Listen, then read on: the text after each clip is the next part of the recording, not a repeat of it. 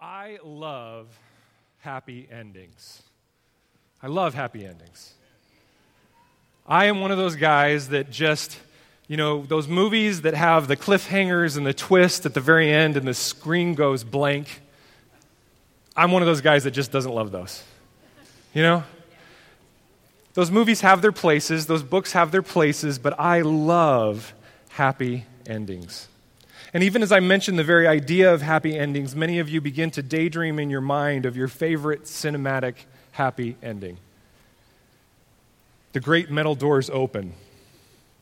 Out walks Luke Skywalker,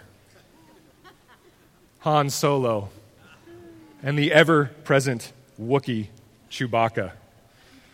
Dallas, can you give me your best Chewbacca voice? There it is. I've told my children if they can learn two things from Dallas, it's principle of character and the Chewie yell. Those are the two things I want them to learn from Uncle Dal. The trumpets begin to sound at the end of the great stone hall, flanked on both sides by all of the Rebel Alliance. Is Princess Leia clothed in a pure white dress? And her look is that of pure royalty. And Chewie cries out in his perfect yell, and the medals of honor are hung around the loyal heroes, and the crowd cheers, the trumpets go nuts, and you remember the score in your head because it's etched in there. And we all think, what a wonderful, happy ending. I love happy endings. In the movie Tangled, the kingdom rejoices because the lost child Rapunzel is found. Her whole life she wondered who she was, if she belonged, why she wasn't accepted, why she felt so broken and empty. And she longed to be one with her family in the kingdom of which she knew in her heart of hearts that she was a part. In the last scene, the city, long held in the grips of sadness and loss, is restored to rejoicing. What was lost is now found. I love happy endings. And when we are faced with the cares of this world, and we cannot simply let it go, we remember Anna sacrificing herself for Elsa. An act, as they say in the movie, of true love that will thaw a frozen heart, and the city of Arendelle gathers together in their restored city, and they rejoice at the renewal of life and love. Say it with me. I love happy endings. A restored kingdom, a royal hall, a rejoicing public, the hero that has defeated death and evil, the world that has been saved by loving sacrifice. These themes run deep within the heart of each and every human. No matter the age, each of us love happy endings. Some of us in the audience today, we may have grown too grumpy or too distracted or too hurt to acknowledge it, but we love happy endings. Last week, we finished with this amazing vision of Isaiah the prophet in which he saw God in his city, high up on a hill, lifted above all the other hills of any other God, placed in a position of authority and strength and honor. It says there in Isaiah chapter 2, "It shall come to pass in the latter days that the mountain of the house of the Lord shall be established as the highest of the mountains, and shall be lifted up above the hills." Now, this isn't a statement of geographical proximity or where it goes. It is a statement of worship, because in these days, people worshipped upon the highest hills and the highest mountains gods that you know of like Zeus and Athena and Aphrodite, gods like Molech and Baal, gods that were not gods, that were fake, demonic entities with idols sitting in front of them. And so it says here, in Isaiah chapter 2, that God's people will say, "Come, let us go up to the mountain of the Lord, to the house of the God of Jacob, that he may teach us his ways, and that we may walk in his paths. For out of Zion shall go the law and the word of the Lord from Jerusalem. He shall judge between the nations and shall decide disputes for many peoples. And they shall beat their swords into plowshares and their spears into pruning hooks. Nation shall not lift up sword against nation, neither shall they learn war any more." And then there is this cry, "O house of Jacob, come, let us walk in the light of the Lord." What an amazing ending. What an amazing statement of what will happen. But this is not an ending. This is a new beginning. And this is a start of a kingdom that so many of us desire to be part of. I love happy endings. The Bible gives us a glimpse a number of times of this special day on which we will be united with our wonderful Lord. The earth will be renewed, and we will finally know peace and shalom, the very thing that has evaded us and lost us on this earth. Turn with me to Revelation 21, and we're going to take a quick look at one of those statements of what it will be like when we are finally with our Lord. And I'm going to give you guys 5 characteristics of the new kingdom. So if you're a note taker, you can write these down. 5 characteristics of the new kingdom. And my hope is in stating these to you, that we will all put our eyes forward onto what the kingdom is to be and then bring it into the present. Because I know for a church like ours, and I understand this, and I appreciate it in a funny way, I feel honored by it. We are a church that is a consumer of teachings. We very much appreciate and acknowledge good, long, deep teaching. That's what I love about you guys. But I also know that when we have Agape Sundays, some of you have a tendency maybe to think in your mind, you may not acknowledge it out loud, but you think in your mind, this Sunday is kind of a throwaway Sunday. This is a Sunday that, it's kind of a waste of a Sunday because we're not going into a deep teaching. But guys, if I can get you to check your hearts and align them with Jesus Christ, what we're doing today, a short teaching, time in praise, and time in fellowship, that is the kingdom. And that is what will be for eternity. Yes, the law will go forth, but it says elsewhere that there will be no need for each of us to say, know the God. Here's what he seems like. Here's what he looks like. Here's what his characteristics are. It says that we will know him. We will know him. In Isaiah, in the Hebrew, the word, it means to intimately know every part of God. And that is what the kingdom of heaven is.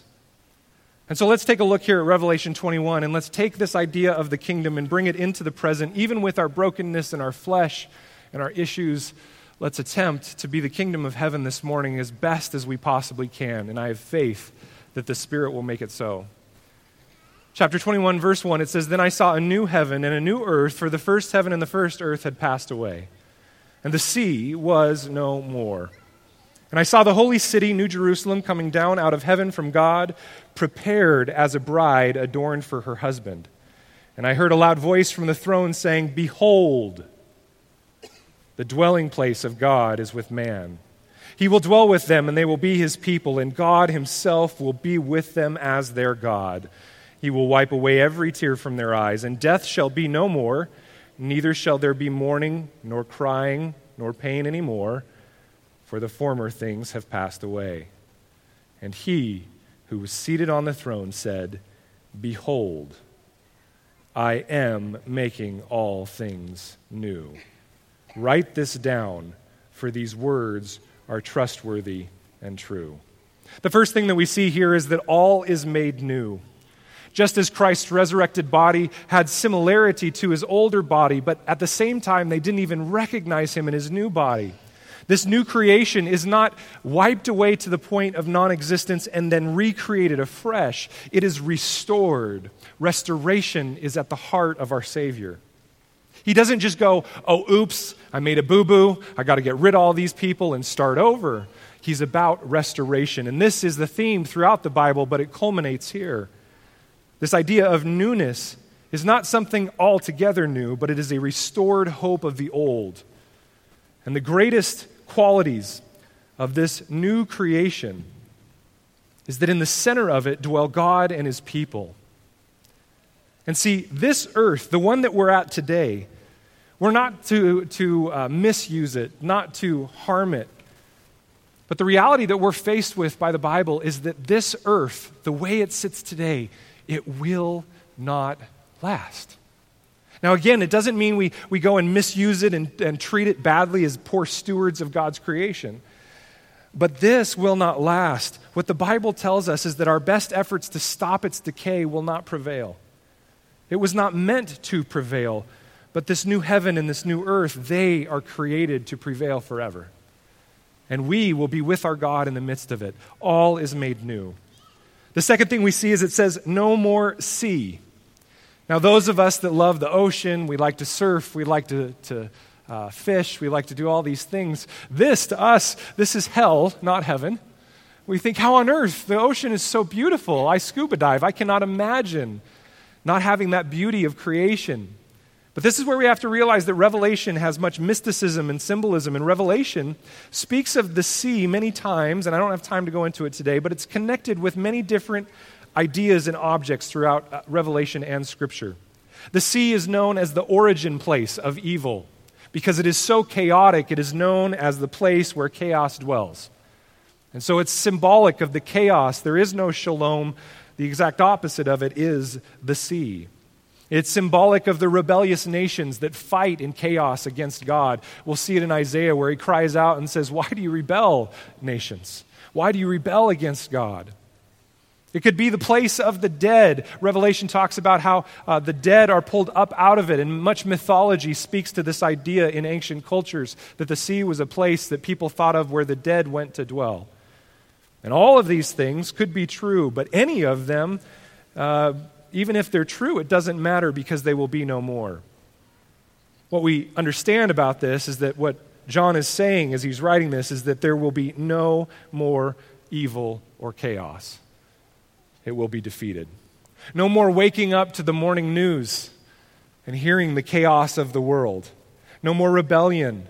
Those that choose to rebel will be given over to their rebellion and will be off on their own, no longer part of the kingdom of God. And no more death because it was conquered by the cross. I love happy endings. The third thing that we see, if you look down a little ways down the page there in verse 4, he will wipe away every tear from their eyes, and death shall be no more. Neither shall there be mourning, nor crying, nor pain anymore, for the former things have passed away. I guarantee that in this room there are people who have cried this week, and my heart goes out to you.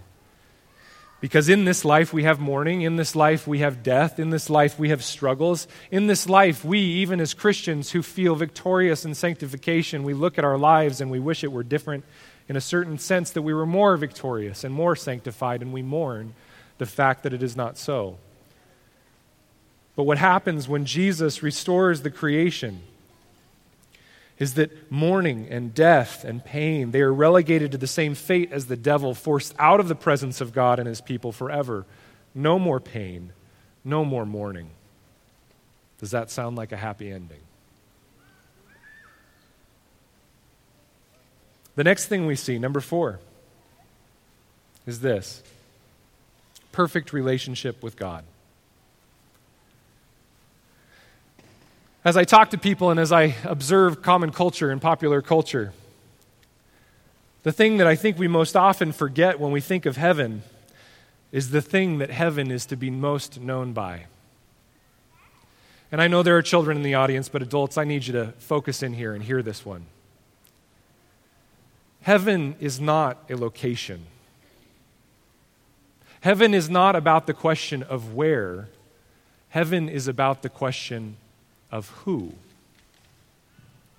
So many of us spend so much time debating and searching for the question of where is heaven and how do I get there, when the answer for you is right in front of your face. Look to your left, look to your right, look behind you, and look forward. The question we are to be asking when it comes to heaven is who? Who is there? And the answer is God and his people. You know, John elsewhere in one of his letters, he says that the way that you are guaranteed, you know for sure beyond a shadow of a doubt, that you are part of God's kingdom is that you love God in response for his gracious love, and you love his people and will do anything to be with them. That's my paraphrase. But the truth is that he says if you love the saints, you know that you are caught in the love of God. Heaven is about the who. It's about the perfect relationship, and it starts with our relationship individually with God. We don't ask where is heaven. The reality of heaven is who is there. The lost have been found. The bride has been rescued. Take a look here where it says in verse 2, the holy city, the New Jerusalem, comes down out of heaven from God, prepared as a bride adorned for her husband. This is all because of sacrificial love in the form of the body and blood of Jesus Christ given on the cross of Calvary for you and for me. It was an amazing price to pay, an amazing cost for the Son of God to provide so that he might make us his bride. And this wording here, guys, prepared, adorned, these are important words to clue in on. They signify something that's about to happen that is very, very important. A bride adorned for her husband. I get a chance to do a lot of weddings, and I love it. As I said at the last wedding I did, at the beginning, I said, I used to be one of those guys that anytime a wedding came up, I went, do I have to go? Right? Typical American guy. Do I have to go? No. Ugh. Oh. I can sit in the back? Okay. And if they gave me a video camera, then I was good, because then I could be distracted, but if I had to be in the wedding, I was like, oh boy. But now I get this chance as this pastor to stand in the aisle, and I cry at the same moment every time. Every single time. The first time I did it, I thought this will pass. The second time I did it, I thought this will pass. The 10th time I did it, I thought this will pass. I stand at the end of the long aisle watching the bridegroom shake with anticipation of seeing his bride. And I want to ask sometimes, do you not know what she looks like? Because there he is. Why is he shaking? Because he knows something very, very important is about to happen. He has anticipation because the door's open. And with more fanfare than any Star Wars movie or Disney fairy tale, out steps the bride, adorned with her jewelry, robed in a beautiful white dress, beaming from ear to ear. Now, she may normally be the one that does not dress up or wear makeup. She may normally be the one that is quiet and no one knows she's even in a room. She may not even desire to be known by those around her, but on this particular day, she's been made ready. She's been made ready to become one with her bridegroom. And fellas, if you're not standing there in that moment, and I realize there are little pitchers in the room, so get my drift here, people. Guys, if you are not standing there shaking with anticipation of what is about to happen, there is probably something that has gone definitely wrong in your walk with Jesus prior to that moment, if you get my drift. You're anticipating the moment you can be one with your bride, and she's adorned and prepared herself to be presented to you. And I think of all the pictures in Isaiah and the book of Ruth. I think of all these pictures where the bride adorns herself in order to go and be presented. Esther adorning herself and preparing herself to be one with the king. Dear brothers and sisters, this is you and this is me. This is us adorning ourselves, preparing ourselves, partnering with the work of the Holy Spirit to prepare us for this day. No day can compare with this. All that has been will be swallowed up by a new name. Notice the symbolism in marriage. A new identity and a new oneness. Now hear me, please. I am making no veiled statements about the importance of marriage versus singleness. Do not take what I'm stating as lifting marriage above singleness in any way, shape, or form. Those two, for both the married in this room and the single, those will fade on this earth. They are only temporary. And they are temporary because they are a picture of this day. On this day, we all, single, married, man, woman, it doesn't matter who we are, we will have anointed ourselves with the incense and perfume of praise. We will have been bathed and washed clean with the sacrificial blood of Jesus and the pure water that comes from his well of life-giving water.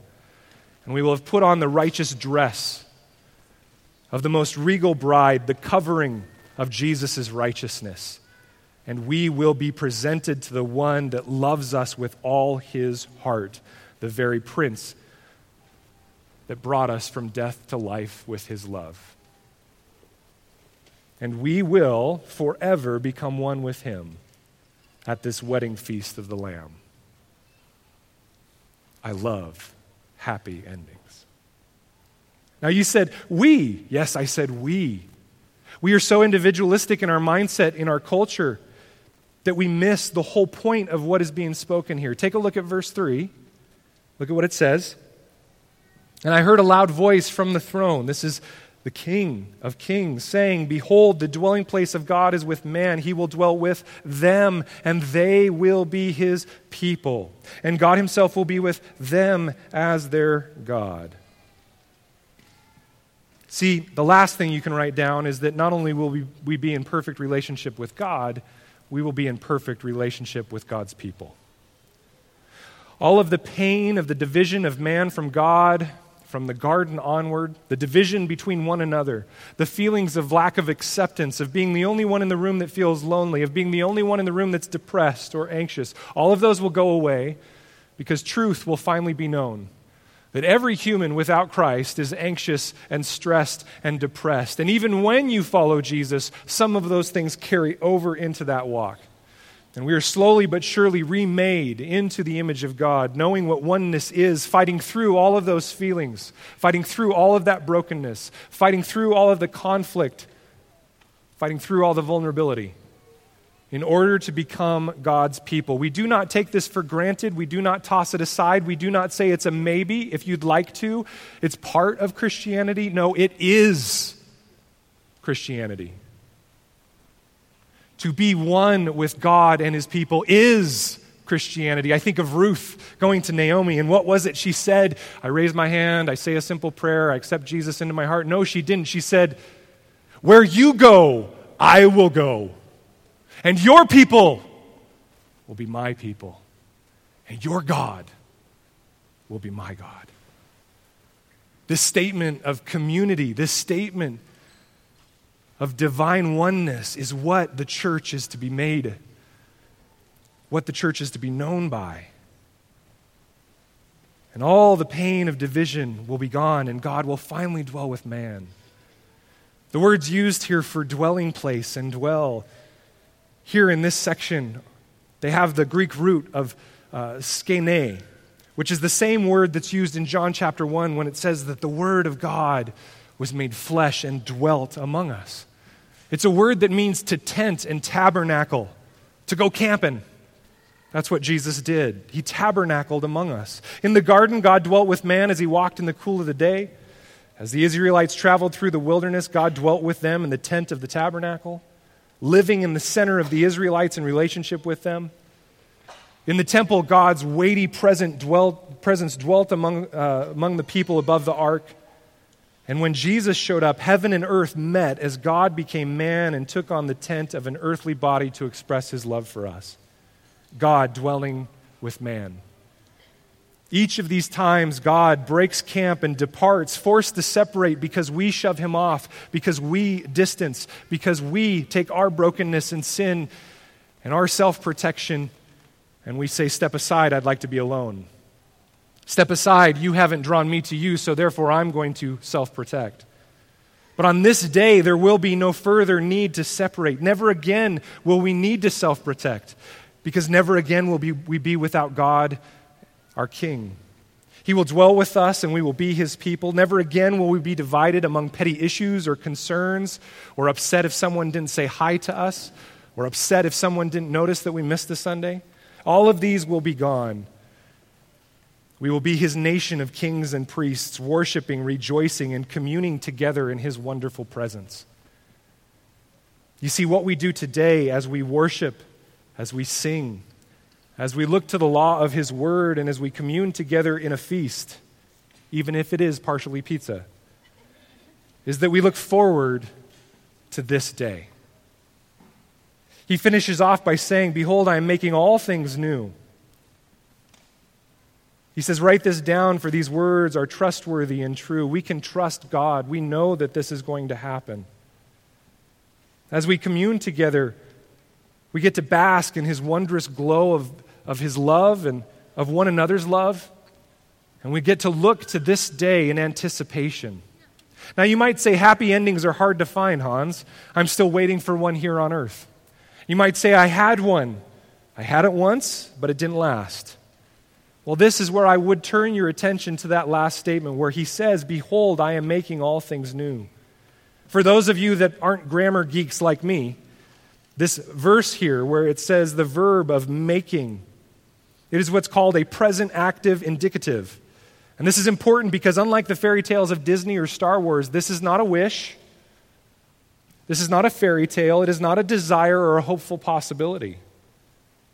This, my brothers and sisters, this black and white that is in print, this is absolute truth. And our God gave his life and rose 3 days later, and to prove it to us that this will occur.